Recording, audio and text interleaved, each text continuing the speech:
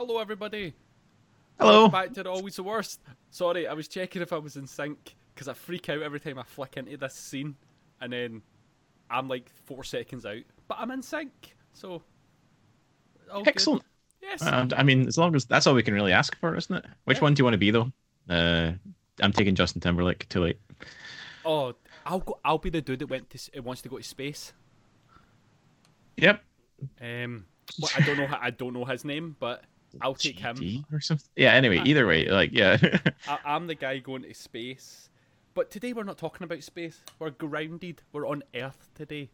Mm. And, big bad world of crime. Crime, organized crime, is what we're talking about here. Yeah.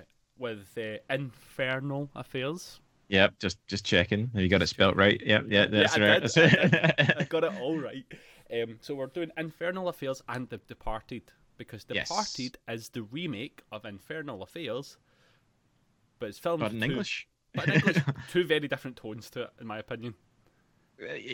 Yeah. We'll get into the whole shebang because this is what we've been doing all month. If you didn't know, we are comparing and contrasting movies that have been remade from foreign film to American audience, etc. And this one was one I wasn't 100% aware of. I did not know of Infernal Affairs. Don't know about you.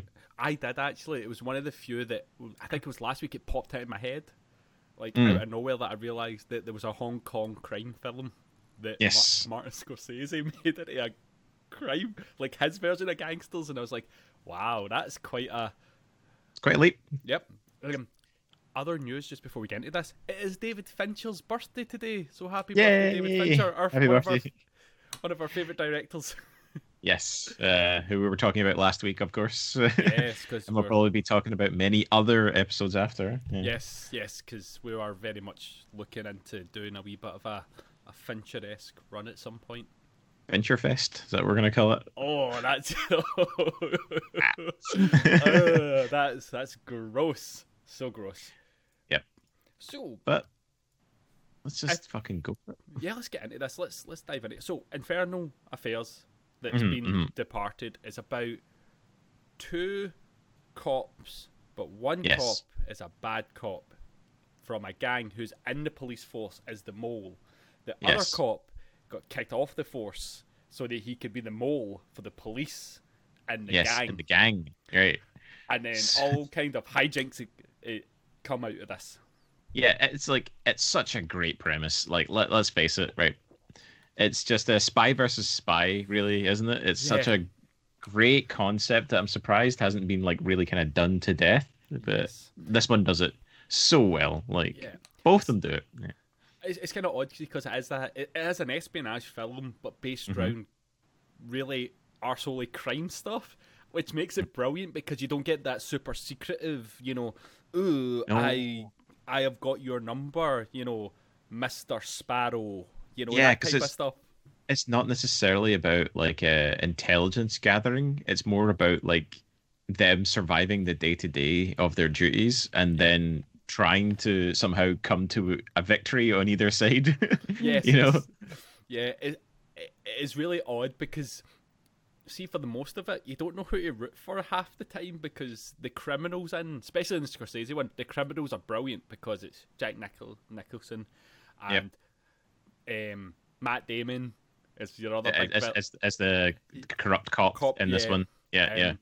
And then DiCaprio's an asshole because that's his whole idea. He's a bit of a dick in this. So you're like, I don't kind of like you. So it's really good. Yeah, they both do a good job. Like, because in Infernal Affairs, like obviously, like is it? I'm gonna butcher the names probably. Like Chen is the kind of the person who's in the inside of the gang, isn't he? Yes, it's to make it a wee bit simpler. It's Yan. I think they know him as Yan a lot of the time. They just call him Yan. Yeah. Right. So, and then Lou is the inspector who's going from the gang to the police officer. Inspector Lou.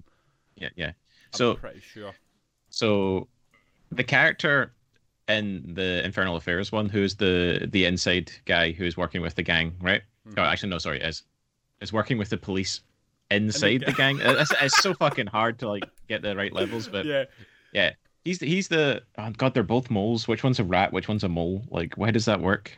I would say then we call the person in the gang is the informant. The person in the investigation for the gang, we'll call them the mole. The mole, right? I always find the mole is always in some kind of like high up organization. Yeah. So rats and moles is usually how they go, because but we'll call it informant and the mole, right?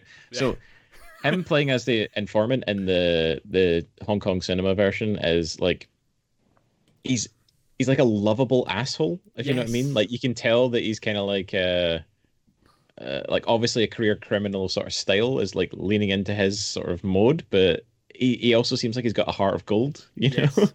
Whereas DiCaprio's character is just like, he's a rough, tough motherfucker who didn't quite make it. Yeah, it was that thing of one was set in Hong Kong, one was very much set in Boston. We felt like the Boston people that way of just like, we are arseholes. We are the hardest people on the planet at the moment. I think this is where like I feel like kind of Scorsese kind of suffers in a slight sense, is that not a single fucking character in that entire movie is likable. I mean, I guess that's the point, because it's very shows a very bad picture of the police force in general, which is I'm all good for. Everybody who works for that police force is a absolute prick, right? Do you know who I like? Alec Baldwin.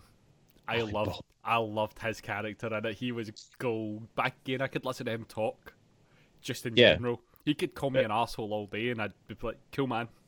I think because like there's levels of bullshit that every character in that police department gives. Like, because obviously you've got Mark Wahlberg's character of Bingham, who is just wants to insult every second. He's Mark Wahlberg. He plays himself in that. He's just like total Marky Mark. Like, I'm an asshole.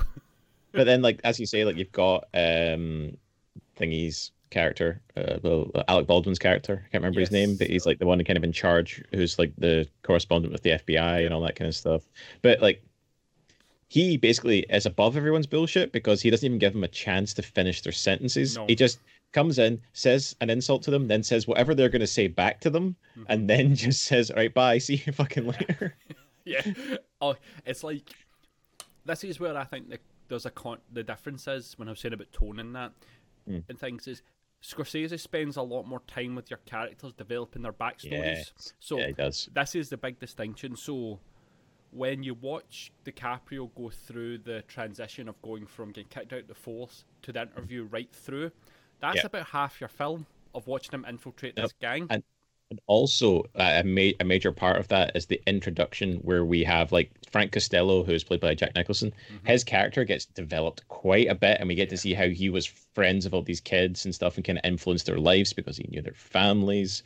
But in Infernal Affairs, we get this like 5-minute introduction where we have this guy who we don't even know is a gangster. It just starts shouting at a bunch of teenagers and then tells them they're all going to be cops for him. Yes. And we're like, okay, who are any of these people in this lineup? They're not given names. He's not given a name. We don't know what his job is, or if he's a criminal at all. Yeah. And it's like, go! The other thing about that is they do the time skip, but they give you no context for a while, so you don't realise that they're the same kind of kids. I was like, it was only at one point where they did a flashback and I went, right, that's him. It's him. That's him. That's him. Right, okay. Yeah, like, because, I mean, the Scorsese one like only really shows the kids for a small amount of time. Like it's like a brief introduction, and then we just get like that thing immediately established that he is that kid. He's the one that got influenced by Jack Nicholson's character when he was younger. But in Infernal Affairs, you spend 90% of the time going, was that? Because there was like 7 people in the lineup, 7 kids, and we're supposed to know which one of those fucking kids is each one of these police officers because they're not the same actors again. No. That would be easy enough, but these are just random ass motherfuckers. Because this was the other difference is in the Jack Nicholson one, they go from the academy to getting promoted, and it's about a 3-year period. So you could have Leonardo DiCaprio playing himself 3 years ago. Same way Matt Damon. In Infernal Affairs, it's a 10-year jump. Yeah, it goes from being basically a 17-year-old to like a 27-year-old, and you're like, he's worked for how many gangs? Doing what now? I was so lost. And also, that opening credit of Infernal Affairs, what? It's like Tomb Raider. Yes, I was like, I thought I put on the wrong film at first. I swear to God, I put it on and went, is this the wrong movie? Like, and then it just sort of cuts. Even when it cuts to the kids getting their talking to, it was in front of a Buddhist statue and stuff. And I'm like, I have definitely put on the wrong film. Yeah, it definitely felt that way because the tone is so all over the place in Infernal Affairs. It has this weird, like, like almost like superhero music. Yes, right. I love the music. The music's so fucking mental. But it's just like so over the top, and that it does all this stuff where it's kind of like trying to show you like the gods and like the history and like giving you a moral story, and then it's like, and now, gangsters. Yes. Yep.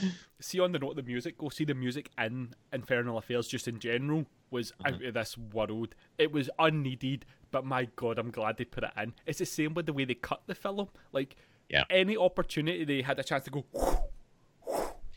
I fucking love it though. Like, see early 2000s like Hong Kong cinema that has that kind of like, you know, the flashing lights. I don't know what you can call that sound effect, but it's gorgeous. The panning shots, the rooftops, the slow motion.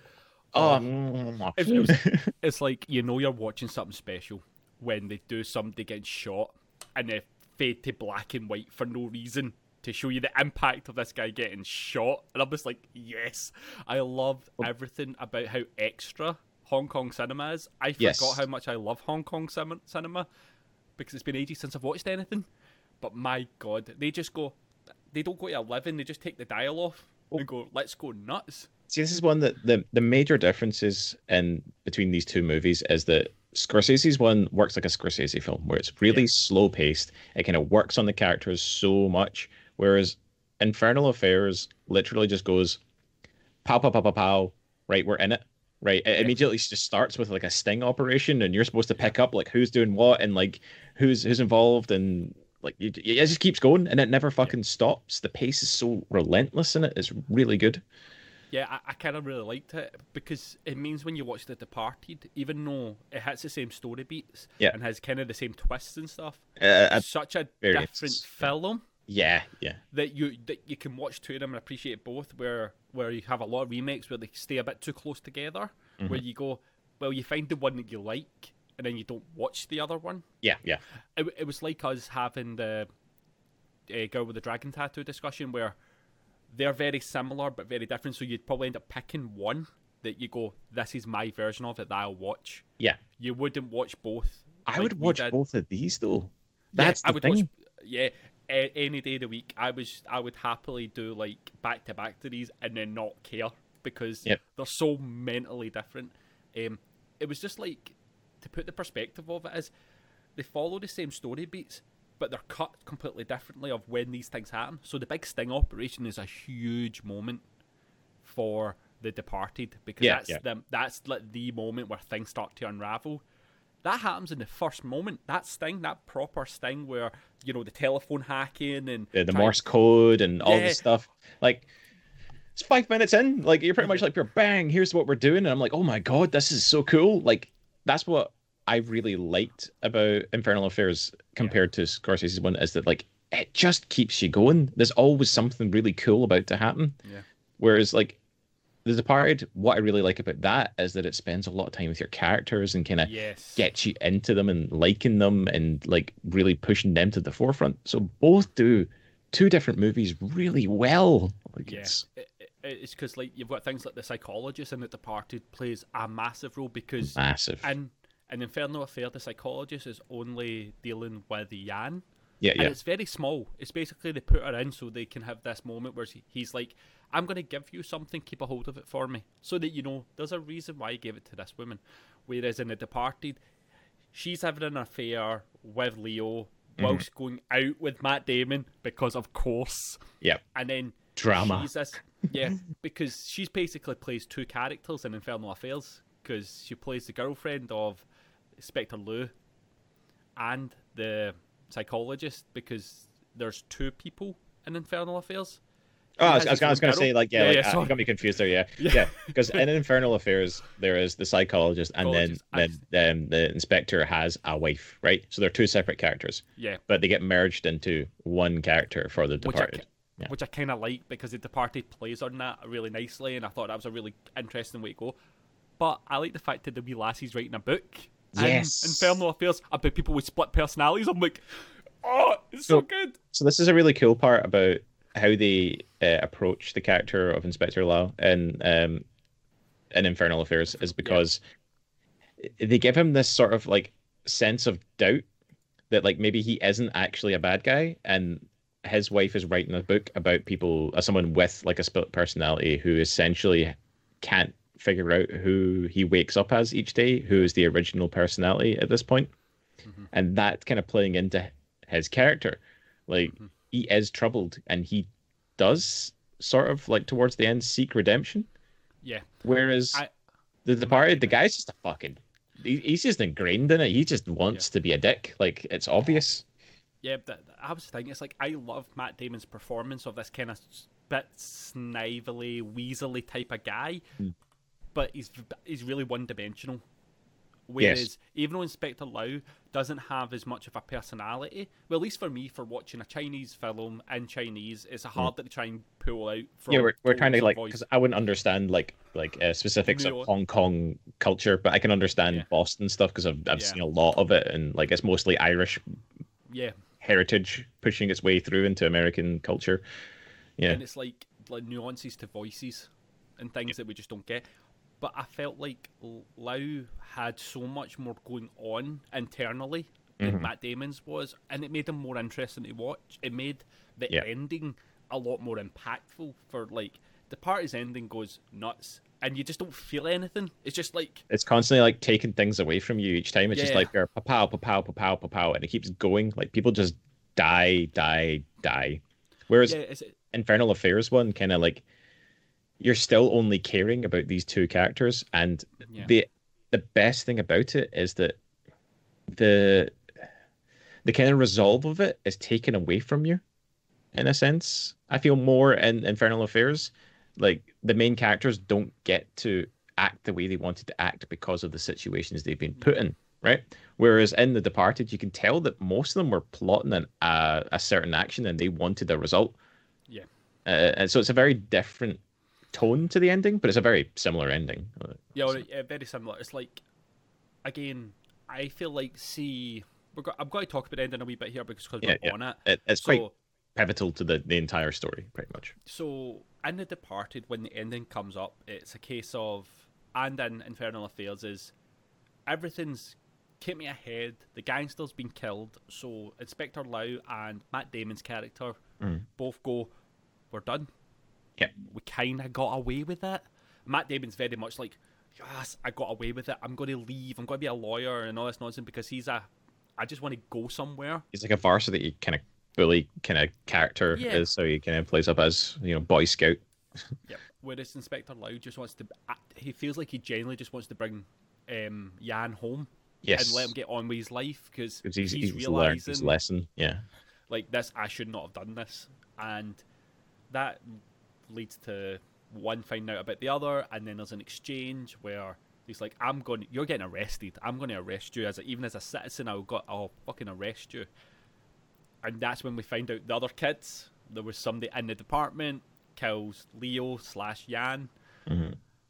But then this is when The Departed kind of goes a bit too far, because then they wanted that little extra bit, don't they?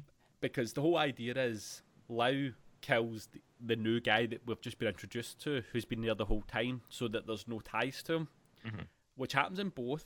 But then he goes home, gets killed by Marky Mark, who's not been in the film at this point for ages, because he gets sent off on leave because he's an asshole, right? And then that's how it ends. So everybody, because you don't spend enough time with Mark Wahlberg to care about him, so when all that happens, you go. But this is the thing that makes the two films different, right? See, in Infernal Affairs, the informant that's put into the gang, right? He actually only has one point of contact, which is the person in charge of putting in these undercover agents, right? Yeah. So when they kill off that person who only knows about his undercover work, that means that he is now just essentially a criminal because he has no way back to the police force because no one knows who he is. But in The Departed, there are two main characters who know who the informant is. But one of them just disappears for convenience sake for a while, and then pops back up at the end just to get a bit of revenge. I Yeah. mean, it's kind of it's a twist, right? It's a different Yeah. version of that ending, but at the same time, what it does is it pulls the rug away from like the Yeah. characters, if you get what I mean.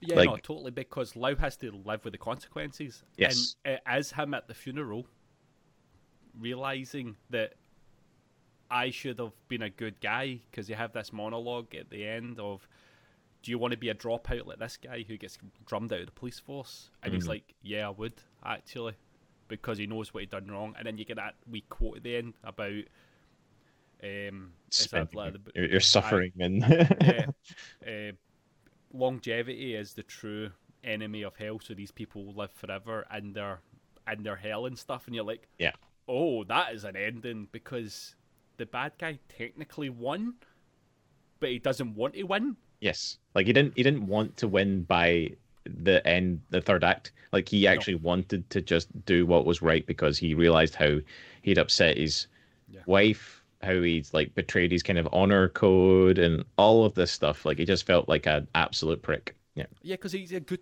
Unlike Matt Damon, he didn't feel like a good cop. He feels like he was, because Jack Nicholson just kept giving him information to put people away. So he was just a dick that happened to have somebody in the crib in the world that could give up info. Yeah. Whereas Lau felt like a good police officer.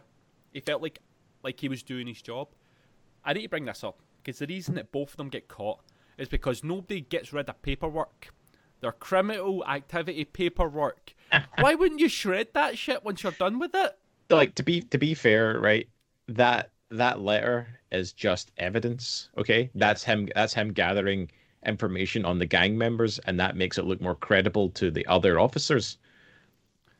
But to someone who was inside the gang and knows that the only person who collected that was someone looking for the actual mole is like, oh, it's one of these moments. Just it's like, oh no. Shit. I bet they both react in the right way. They're both like, oh God, I have fucked up. Yep, like what can I do here? I will delete this man. Yeah, so like he doesn't exist. Yeah, but like I find it more difficult to understand how Lau kind of ends up sticking to his guns as like an informant for the gang. Like, I find it doesn't seem fitting for him. No.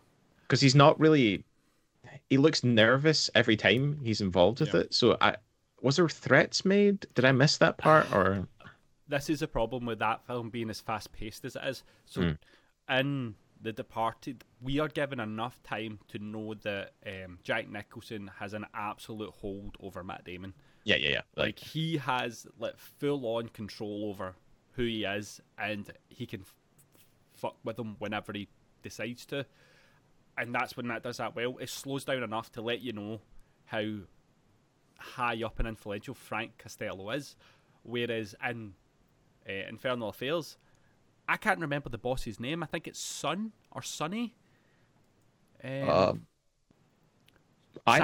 His name's Sam. But honestly, like you don't get an idea of what that guy is. Like, no, because he's.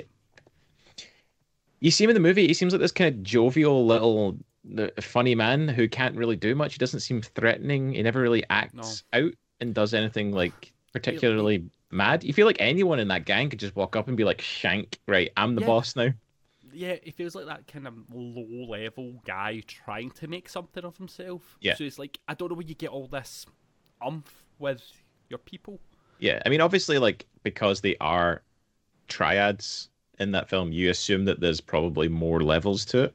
Like, that there's probably... But we don't get introduced to enough of it. Yeah, whereas, like, in The Departed, we get to find out that, like, Jack Nicholson's character, Frank Costello, is also, like, an FBI informant because he's basically doing everything he can to make sure he's embedded in every level of law enforcement so that he can get away with all of his crimes with an exchange for information on other gangs and stuff like that. Which that part I wish was some version of that was in Infernal Affairs. Because see, the killings, because the big thing is Frank Costello and his counterpart in Infernal Affairs, they both get off because they need to off him. for the main guys to have their big crescendo at the end. Him being an FBI informant really turns it up to force Matt Damon to kill him.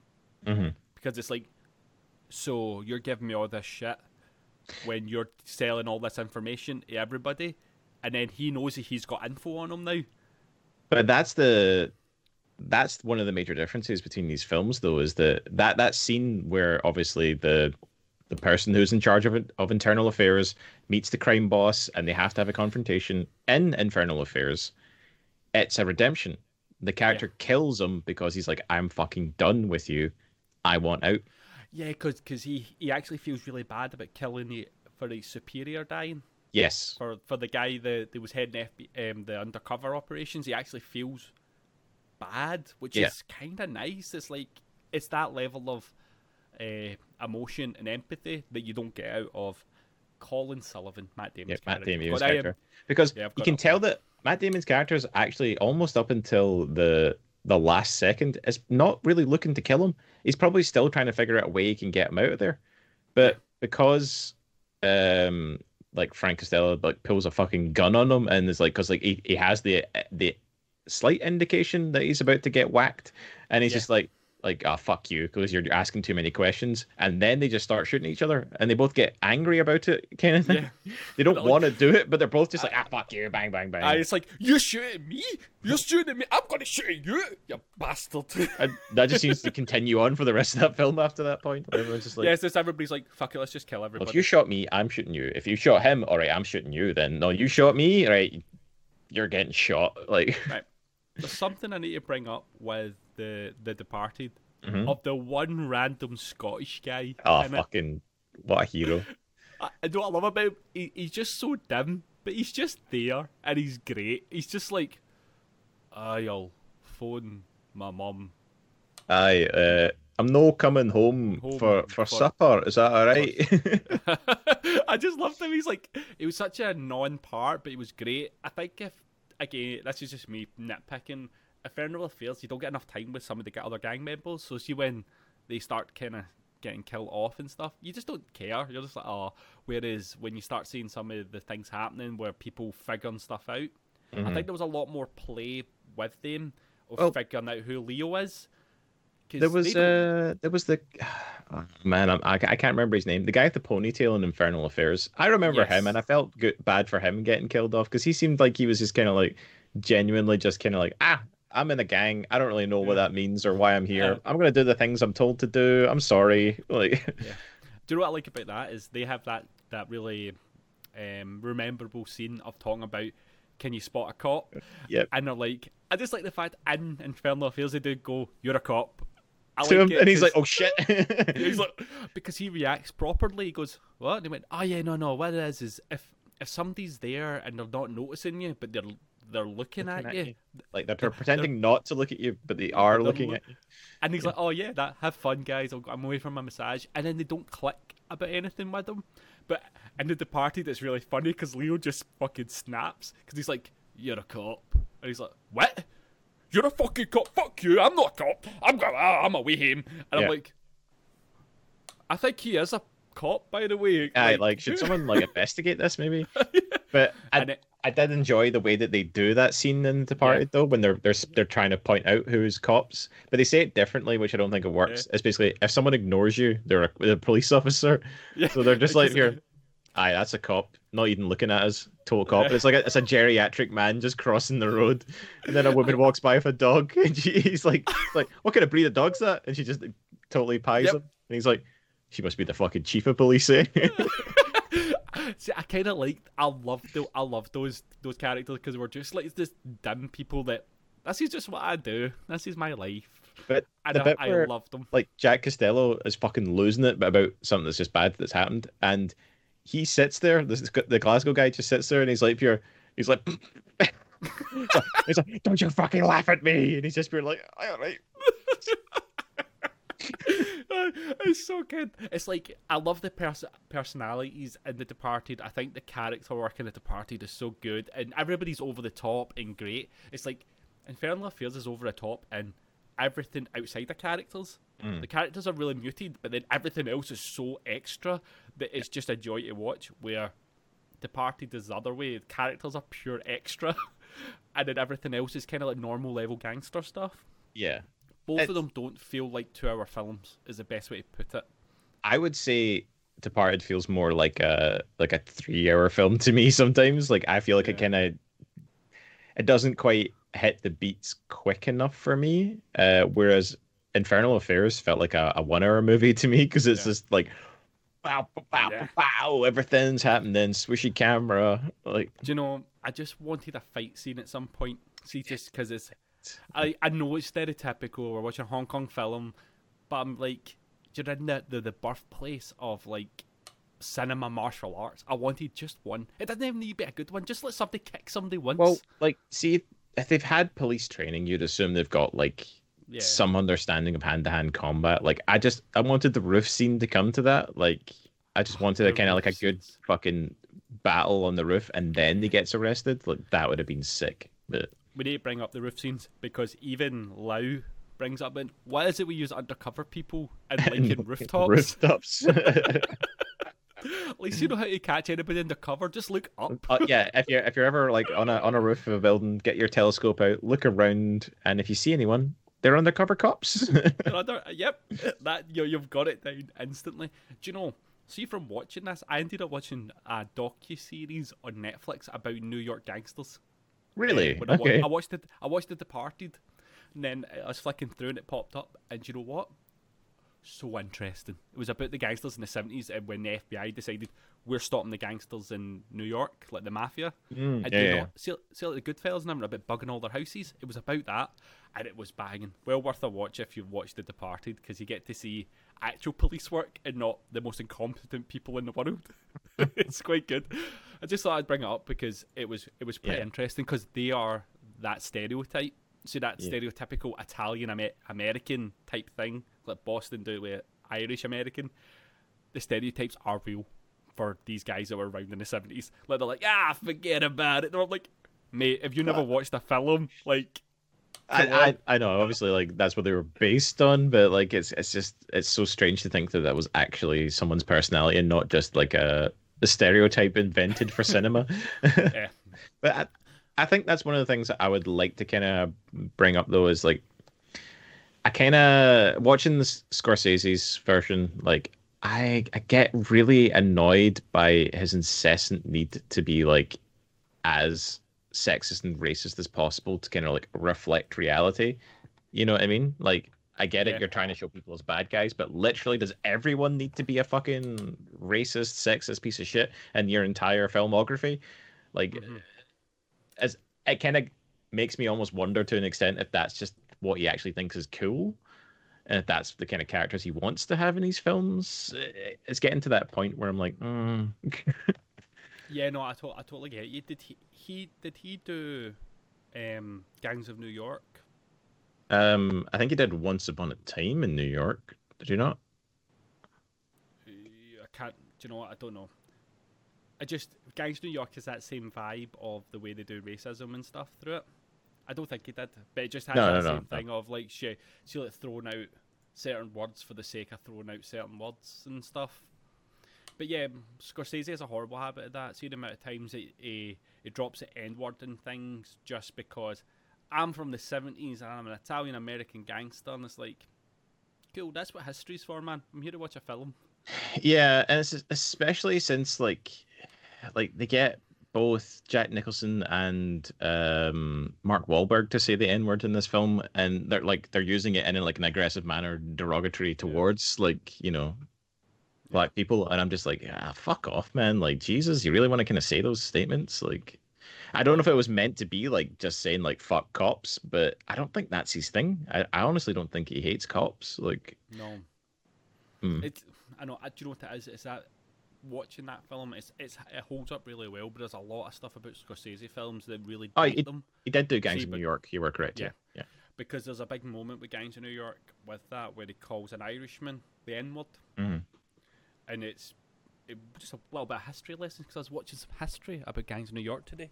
And that is because the Americans did not see Irish people as white.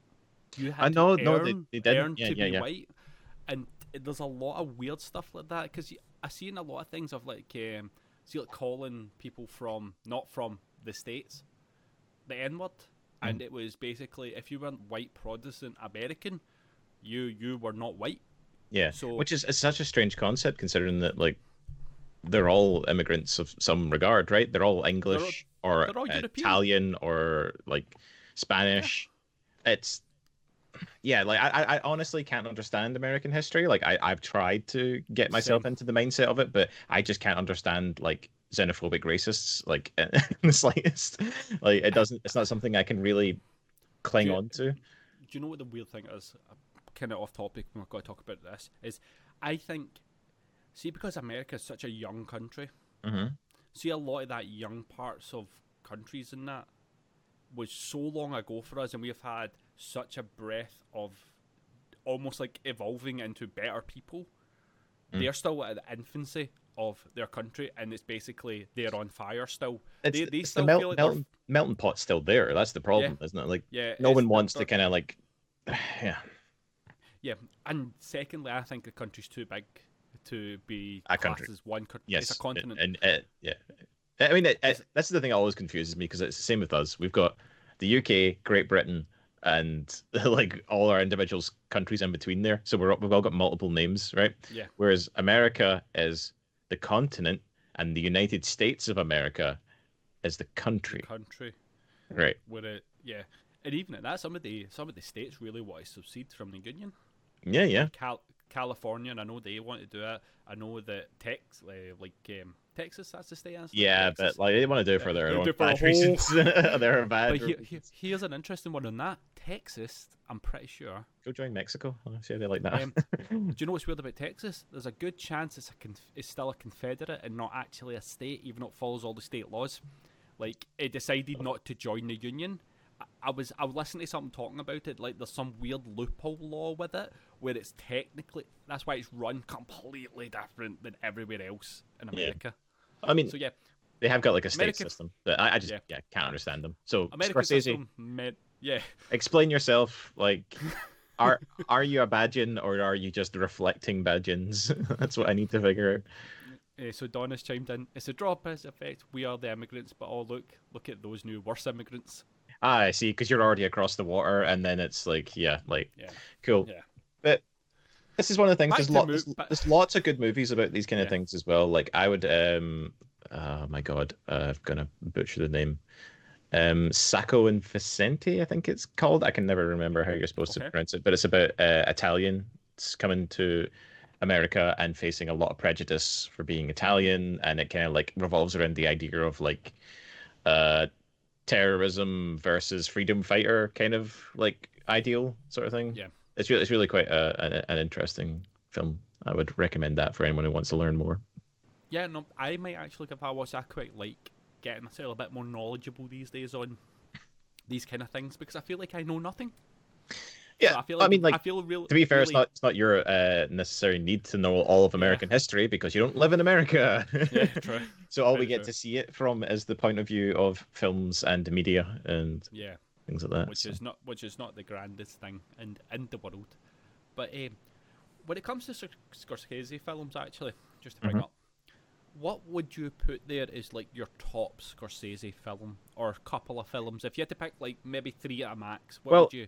Like, I definitely rank Taxi Driver as a high one because, like, for me, Taxi Driver kind of gets to the nitty gritty of that time period, right? Like, it shows you everything at a dirty kind of street level, but also it's the most focused Scorsese film because it focuses on a character, whereas most of his other films are ensemble pieces about loads of different people. Okay. So for me, because I think it might be down to the first one I watched, but I love it and I'll rewatch it all the time, is Goodfellas. I thought that again was one of his faster films. It slowed down towards the end, but see until that last maybe 20 minutes, that was quite a fast-paced romp through. It was kind of like Infernal Affairs. It was like you just got thrown through his life story and then dropped in the middle of it. Like, it's weird because like Ray Liotta's fucking amazing in this film, right? Okay, it's like so good because you can see the kind of terror in his eyes in every scene. Like when he's coked out. Like see when he's coked out. I think he is just coked out. Mm. Like, genuinely, I think he's You just think out he's his because mind. it's like the whole everything, the sweat, the Oh, redness. He just kind of looks like he's in there. But like yeah. him and Joe Pesci carry that movie for me. Like they are Oh, God, yeah.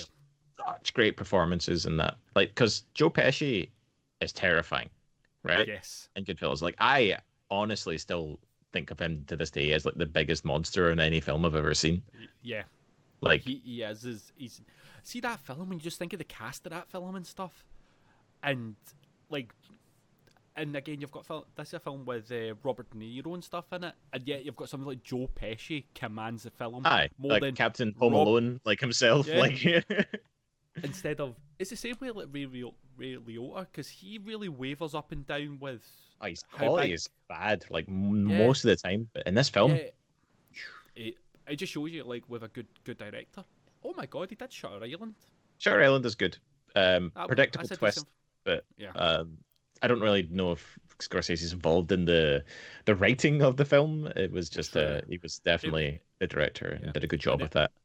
And then Wolf of Wall Street, which I think it's a fun film to watch, but my issue with it is it glorifies that lifestyle so much that so many people wanted to be day traders and all Yeah. that stuff. And I'm like, you do realise these people are basically more likely rapists, you know that, right? Because Yeah. that's how they see women, and they'll beat the shit out of people, and they don't give a fuck because they've got money, right? That's like the But elite thing that we're all hating. but this is the thing, like see at that point, see after like 2010, what I really enjoyed about Scorsese's films is that he starts to get a sense of humor, right? Yes. He really starts to understand that like you can't just keep putting out this very serious shit like all the time and still have it land.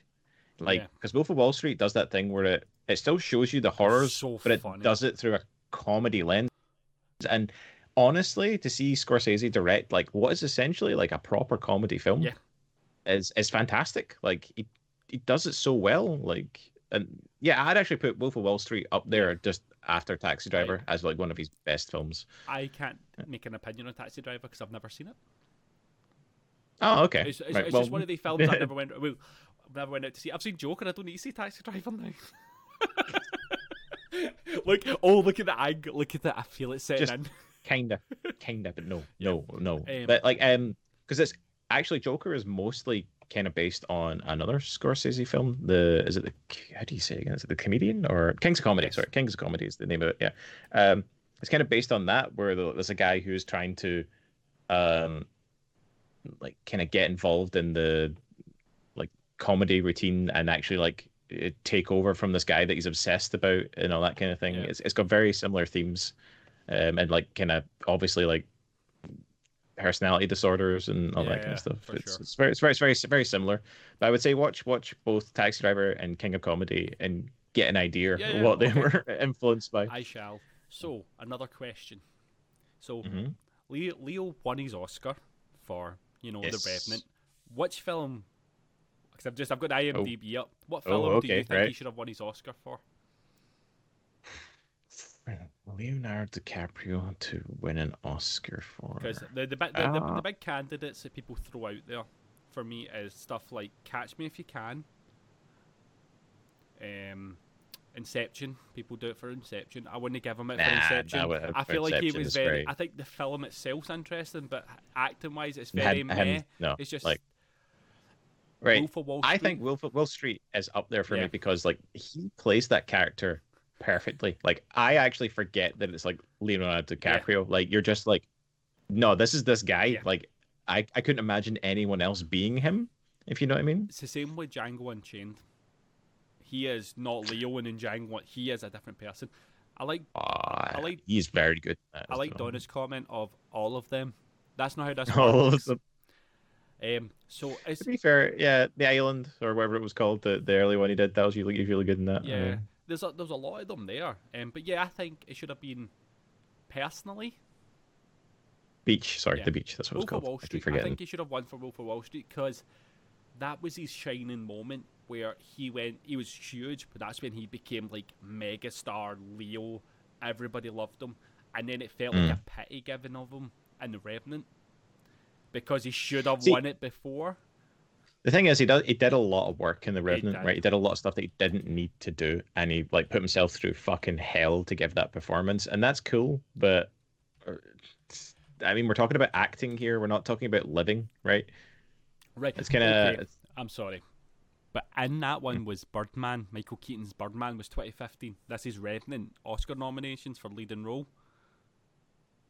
that's two movies by the same director then, At least I'm just very quickly having a nosy at it. because Oh, wait a minute. Oh, wait. The Wait, Revenant is done by the exact same director as wait a Bergman. minute. So the Rev. I can never pronounce his name. So the Rev. Alejandro, I'm going to call Wait a him. minute. Because Oscar season is the oddest thing in the world. So the Revenant came out in 2015. So he probably won the award in 2016. Right, yeah. Right, give me a second. I need to look at 2016. Love of God. It's because he... Get the Leo DiCaprio Wikipedia page up, please. Yeah, there we go. The Revenant Leo was 2016. So he was up against Michael Fassbender as Steve Jobs. Recently watched that. I actually really enjoyed him playing Steve Jobs. He brought a nuance to it that I didn't think would happen. Eddie Redmayne as the Danish girl. Yeah, that was a good film. Bryan Cranston as Trumbo. Trumbo? In Trumbo. The film called Trumbo. I don't know that one. I mean, Bryan Cranston deserves an Oscar regardless, but like, I don't know what the fuck Trumbo is. I need to watch that, I guess. And finally, Matt... Is that going to be our next deep dive? Just like, what is this film? And then Matt Damon in The Martian. Yeah, I liked... Do you know, like... Matt Damon's The Martian was brilliant. I liked him in that because he had to... It was kind of like The Revenant, where he had to carry basically a film on his own, standing by himself most of the time. Yeah. See... There was a really good directors roundtable, right? From what's that thing called again? Is it Hollywood Reporter? Yes. I think it was. Right? They did one with Alejandro, guy who did The Martian. God damn it, why can't I remember his name right now? He does Blade Runner, everything I really like. And then is he talk about cinematography? Nope. No, the actual like director. Oh, Dennis Villeneuve? No, the new one? the original one. one. The original? I don't know the original one. Oh my god. Why can't I remember his name? He's like Blade... a huge fucking name. Blade Runner. Right, so original Blade Runner. Oh my god, how did none of us get Ridley that? Scott. Oh my brain. God. I haven't even looked at it, but I just remembered it as soon as you said, "Oh my god, Ridley Scott." Right.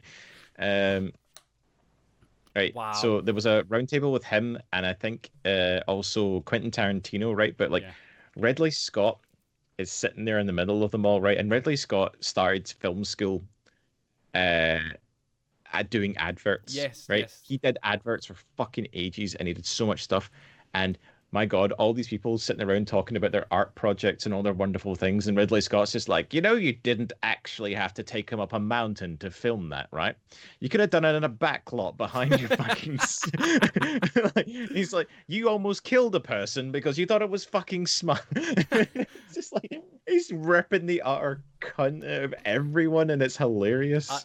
I kind of really, really like Ridley Scott. I think he's brilliant because somebody brought up a question to him. They were like, so in Blade Runner, we're always got these kind of night scenes with really heavy rain. What's the kind of symbology? What is it you're trying to do with this? He's like, I just thought it looked nice. That's it. That's the one. And I'm like I like you because that's exactly what all us think. And then we try and get told, no, you need to create meaning out of it. But it just looks cool. Yeah. But like, I highly recommend anyone to watch this roundtable thing. It's from like 2016, and it made me laugh because it's just so great to see all these people who have a lot of respect for Ridley Scott just sitting there trying not to go, "You fucking asshole," or it's just so good because it's also the guy who directed The Danish Girl is there as well, cool.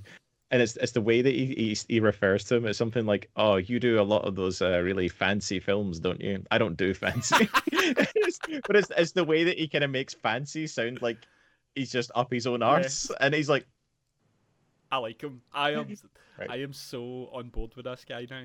Here's one thing since we're just talking about Ridley Scott, because I think we've kind of went over the difference of The Departed, and I'm enjoying.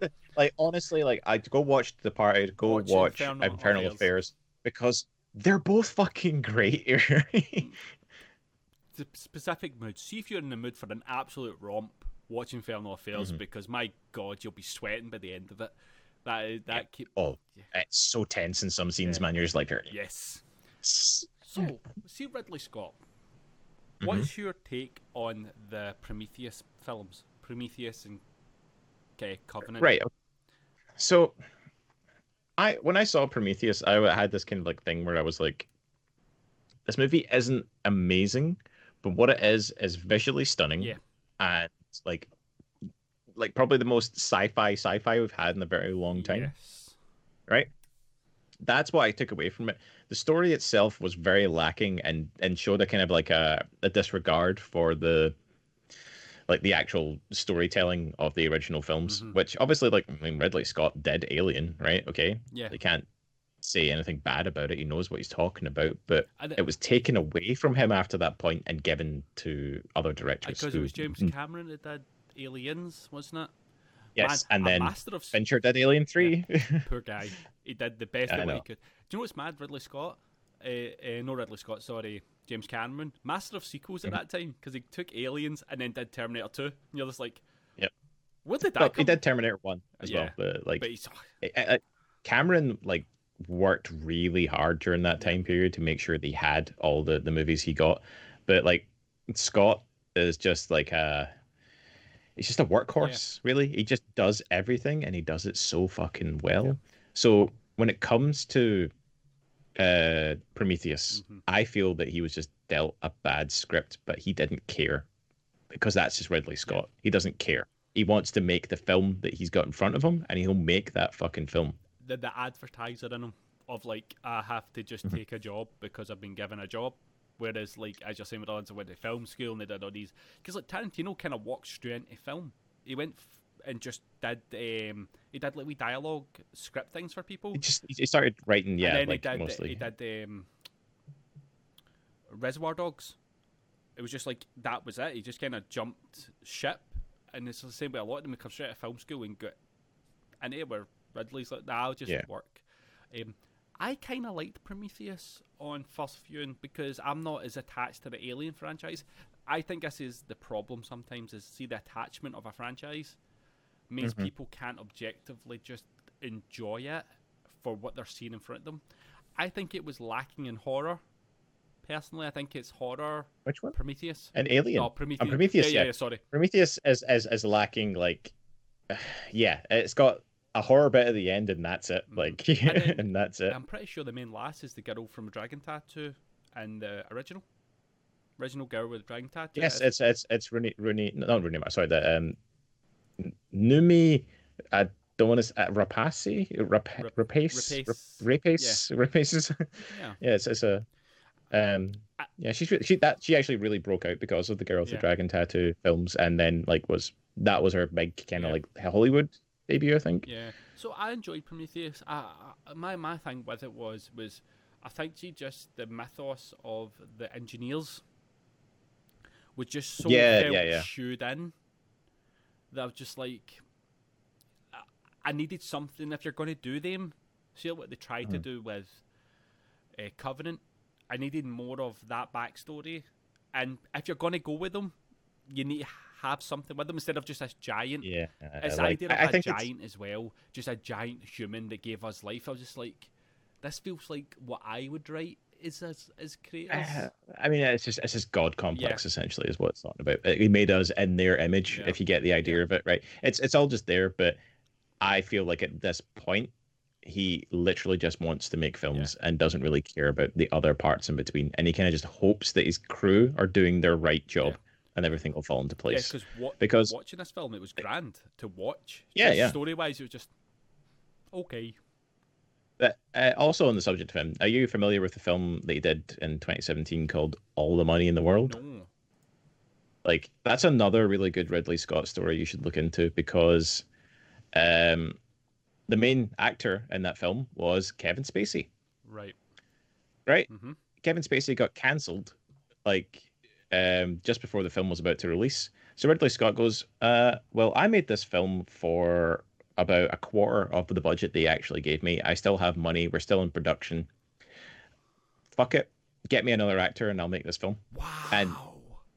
he literally got all the scenes and filmed a ton of extra content and still delivered the film under budget. Right? How do you even... He completely removed the main character from his own film. and oh my god, how do you even like They told him to cancel it. They said, "No, fuck it, we're done. We can't have Spacey. You can just keep the money and we're gone." And he was like, "Nope, I'm finishing your movie." Yep. And they were like, "Aye, alright, son." and still under budget. Like, what the fuck? Sake? That is some next level thrift in there, isn't it? You know? Oh yes, he's a thrifty bastard. Because if you watch that video, you'll get to see the part where he talks about Gladiator and how he just like filmed it in an airport or something like that. Like none of it is ever anywhere near. Do you know what that is? I can imagine him on like a big professional film set, and they've not got like a soft box for a moment, and so he's like, "Just go grab the shower curtain, man. Put that bad boy up. Let's go, bang, boom, scene done. Delivered. I've got 4 more movies to make in the next 3 minutes. Like, get fucking train going. So that might be an interesting backlog to have a look at some point. Maybe jump into a couple of Ridley Scott films. It's a whole bunch of whatever, man. Like he fucking does anything. I know, because look at this, right? G.I. Jane, Gladiator, Hannibal, Black Hawk Down, within like 4 years. So he did G.I. Jane in 97, Gladiator in 2000, Hannibal 2001, Black Hawk Down 2001. Yeah, like literally 2 massive films in like. Then 2 years later, he did Kingdom of Heaven, which is one of the longest films I've ever fucking sat through. Oh my goodness, that is like, how's he not dead? Just because he keeps going, he won't stop. It took me like, you can't stop the Ridley Scott. It took me like nearly 2 months to film 3 minutes. I know, but like him and Scorsese are machines, right? Let's just fucking face it. They're never gonna stop. Yeah. They're gonna like someone's gonna have to like pry the camera from their dead hands. Nah. I wonder if he's got anything lined up for next year. So he's got an untitled Alien prequel. Whoopee. He's filming. He's got it in filming The Last Duel. What the fuck? There's a Blade Runner TV show being made? Ooh. And with him attached as producer? Okay. Oh god, no. Please. Oh my god, they're doing Gladiator 2. Please let him bring back Russell Crowe because he's an absolute head case. Oh, he's a fucking mess these days. That'd be beautiful to see. Did you see the trailer for his new film of the road rage? Yeah. Looks good. It looks grand. Looks dangerous, and I like that kind of thing. I like something that feels uncomfortable. Yeah. Like, we have all been there when we've been either on a bus. I've had it on a bus, and there's just someone just losing their shit. You're watching them slowly lose their shit because somebody's not got their money coming on the bus, and they're screaming at the driver. I've been that guy. And they're screaming at the driver, and there's that one person where the lights are turning out in their eyes. That bit of their soul's fucked off, and you're like, I don't know what you're going to do in the next 10 minutes. And then you have the nice love. I've done that. I've been there. Like, I literally fucking lost it at I think it was like the 7th junkie trying to get on the bus and failing in a row, and I just went, what the just close the fucking doors and just drive away. And I was just like, what? I just fucking got up and started like shouting at them. I was like, get this fucking guy out my bus and stuff. And my bus, like, I love it. It's not your bus. Well, I was like, I remember it was so fucking funny because like it was some guy trying to help this drunk person onto the bus. It was the one that broke me, right? The drunk person is covered in fucking blood, right? Okay, and I'm like that. What the fuck? And it's going on for like 10 minutes and nothing's happening because the guy can't function. So I'm start shouting at the guy who's pushing him onto the bus. I'm like, what the fuck's wrong with you? He's like, I'm just trying to be a good person and help out. I'm like, you know where the hospital is? 5 minutes up the road. Take him there if you're a good person, you sack of shit. And just fucking walked off the bus, like screaming at him. Oh, down my end, we've had that so many times, and you're watching the you person in the scenario getting ready to just lose it. And then there's always the one person that gives them the money, and I hate them more so than the person losing it. Me, I'm in my own world 99% of the time, so I don't pay attention. I'm just like, and then that wee person gives them it, and then this is when all hell breaks loose because they sit next to you, and then they sit next to you, don't they? Then they talk to you, but then you don't know if they're dangerous or not, so you have to do this thing. Yeah, man. Yeah, man. And you're like, you're just kind of agreeing and nodding your head, getting along with it, and then they bust out the fucking something. It's either a racist remark or some other shit, and you're just like, Hold. no, I am not your pal. I'm not associated with you. But then they get a bit fucking weird, and then you don't know how far to take it, because I've had it where I got on the bus and I needed to sit down. I had like a long shift, and I was like, I really need a seat, and the only seats were near the back, and you had the crowd room at the back, and then you sit down and then they go, mate, got headphones on, music loud enough you can hear them through them, mate. Aye, where you going? You're like, that's a loaded fucking question. Oh, no. I don't know how to answer it. Home. Aye, right, do you want some? No, thank you. How? Do you know drink? I'm like, oh no, I'm going to get stabbed. This is it. This is where my life ends. And then, because you chose not to have alcohol. Yeah, luckily, one of them ended up saying something to one of the other ones, and then they started infighting. I'm like, oh, thank fuck. Oh, good. They're fighting amongst headphones themselves. Back on, and I just done this out the window and went, right, just carry on, you're sleeping. They just lay like that. I turned my music down because they fucking tried to mug me, but I was like, oh, talk to you again. I'm just like, I got called a cop. That was my favorite one. Who says cop? He called me a fucking. He said, "You're a fucking cop." It's just like, because I was not interested in listening to his pish, and then he just started shouting at me as I'm getting off the bus, and he's like, "I'm gonna get you. I'm from Calton." I'm like, "Mate, this is the Calton I'm getting off at. Like, why aren't you getting off? Come on, you're a cop. We kill cops where I'm from." I just like the idea of a Scottish person calling you a cop. Now you should have just turned around and went, "Are you a cop? Are you a cop?"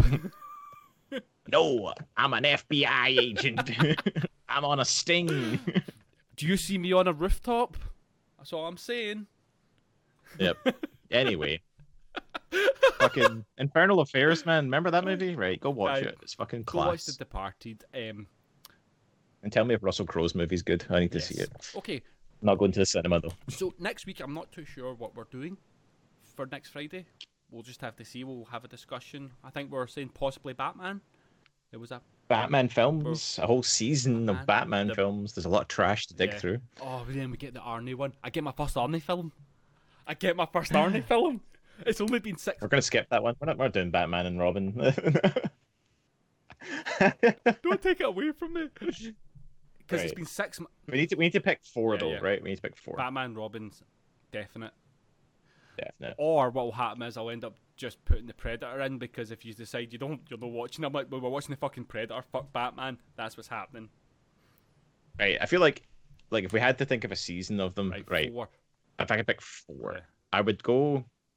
Definitely have to include Batman and Robin, because it's because it's a classic. It is. It's iconic of everything that happened round that film afterwards, with the director going, "Yeah, I know that was shit. I don't care." Poor Joel, R.I.P. Also, Nolan's Batman. The first one, I think Batman Begins. I think everybody knows so much about The Dark Knight that there's nothing to talk about. And then The Dark Knight Rises is just mediocre, which again, not as much to talk about. Batman Begins, most people don't even kind of like it, even though it's the best one. I think the best Tim Burton one is Batman Returns. Okay, Batman Returns. I mean, I would kind of like to. This is the thing. I can't think which one I'd rather watch as either Tim Burton's Batman or Nolan's Dark Knight. Right. Like, I don't know which one of those two would be. Right. So what we'll do? I've got it locked in. Hmm? We'll do Tim Burton's one, right? Which one? The Return one, the one that you talked about. Batman Returns. Okay. Then we'll jump onto Schumacher and Batman and Robin. Nolan, we'll do Batman Begins. Then we'll end on the highest note, the 60s movie. Oh yeah. Let's go. That's an actual. That's a mood. I haven't done that one. That's a series. I've never seen it, but I know there's a point in it where there's sharks with lasers. I'm pretty sure there's sharks with lasers. And it actually, the ending of Dark Knight Rises is actually a recreation of the. Yeah. Oh my god! So it is. Because he runs away with the bomb over the pier. Yes. And he has the shark repellent spray and everything. Oh, it's going to be a trip. So I am down for that. And yes, Donna, this is the first Arnie film on ATW. 6 months, because technically it was 6 months yesterday. He's not even like tangentially related to any of the films we've seen so far. No, I've been a good boy. I've been, you know, on point. But well, maybe we can have Arnie season next month then. oh my god, I've got so many. I know I've not. I've already done it because I just have to do the best of the best. Commando, Last Action Hero. Like, hit the freaking shit notes. No, but if we were going to actually do it, I would do Commando, Predator, T2, and then my last one might be Total Recall. If I just got to go. Total Recall. Okay, interesting. So we're not going to touch upon any of these like shiters then, because that's kind of. My issue with a lot of his rubbish films is they're not funny rubbish or anything. They're not like these. They're just bad stuff like the film where he played a guy called Gunther, one of the new ones, like Got to Kill Gunther. It's just meh. What about Danny DeVito and him in Twins? So good. Oh, there's too many. Like, I think I need to do like multiple series. Kindergarten Cop. Oh, there's just so many. Simon, do the Running Man, you cowards. I Running Man. It's actually one of my Running favorites. Man's like, hey, Christmas tree. I don't know why that got me every time. And I don't know why. Of him just running away from a guy with loads of freaking LED lights on him. I just love that how many sci-fi films have copied every part from that film. Like even like your stuff like what's it called again? The Mockingbird and all that Games. Stuff. Hunger Games. That's what the first one was called. Yeah, Hunger Games. It's basically this because everybody goes, "Oh, Hunger Games copied Battle Royale." Window Battle Royale and stuff copied Running Man because it was the same fucking concept. Arnie did it first. I mean, like not necessarily. I think there was no real TV show and stuff. Like Battle Royale is more just about a school system going corrupt and like, trying to fix the youth of today. Like, was the main issue of it. I think because again, Terminator 2 because it's an absolute classic, but Terminator is always a nice, interesting one because it's a forgotten Terminator film. It's really good. I think it shows a different side of Arnie, which is really good and actually terrifying. Because his presence of that gigantic man is something else. I'm trying to think of other ones from that time. Oh my god, Junior. There's a bad one that's a good laugh. Junior is crazy. Junior and Twins are probably ones I would like to at least approach something that wasn't just these action movies, just so we can have a bit of a flavor to the situation. As long as Predator's in there, I am golden. So I can. Fair enough. To be fair, the Predator episode, you don't have to show up. I'm good. I can just have I'll just get a still image. Just put a picture there. It's just like fair. Just a gif of you doing this.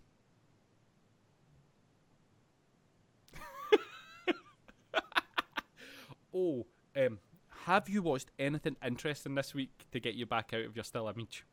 Anything else that you've watched this week that you would like to discuss before we call it a day?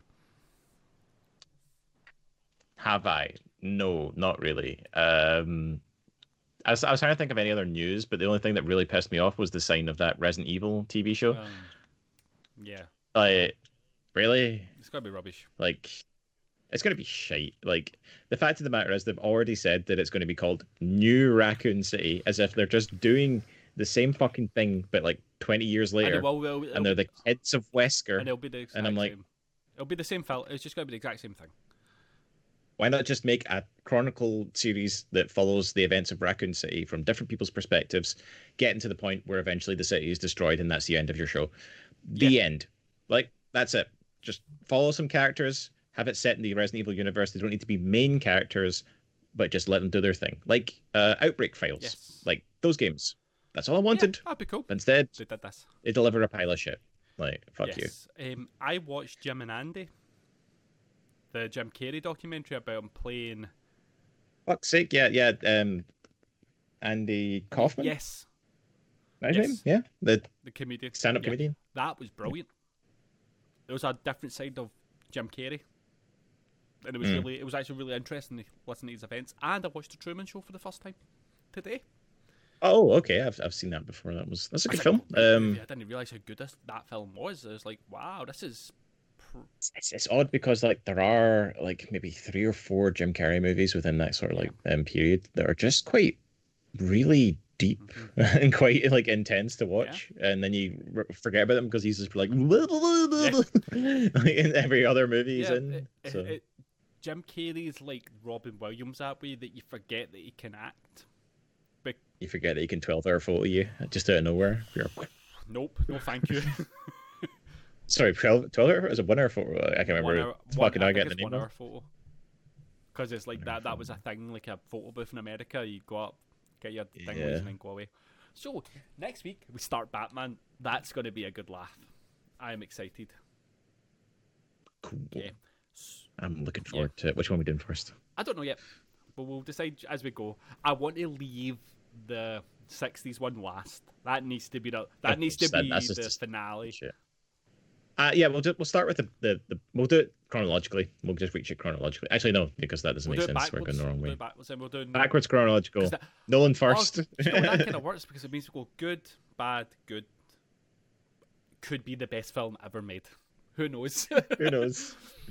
Okay, and deep dive. Don't know what's happening because you're going to pick something that I'm going to despise, and I'm excited. I can't really decide if it's going to be a Lars von Trier movie or a David Lynch film that's just so fucking. I knew you were going to bring up Lynch. I knew it. I felt it. I said it to Donna. I was like, I bet you he does something with David Lynch. I fucking bet you he does. It has to be one of the two because it needs to be something that I can enjoy for the sheer fuckery of it, whereas I don't know if you'll even get past the first 10 minutes of certain ones. So it's got to be nice. You're going to get angry, Chris. You're going to get wound up, Chris. You don't get that very often. Man, maybe I should just go straight to Inland Empire and see how your body handles such a fuckery of a film. Like that's a mess. I feel like this might be the first time ever that we'll start talking and then I just walk off and don't come back. Yeah, but the thing is, you need to watch it. That's the thing. I need to, because like it's going to be hard for you to watch it because it is such a fuck. Okay, okay, right. So through the weekend, let me know what it is, and I'll get my ways to find the film. Okay. I'll just give you my DVD collection. Here you go. Watch all of these and let your mind just melt out your face. Yeah. So everyone, it is always a pleasure. We've been always the worst, and we'll catch you next time. Bye. Bye.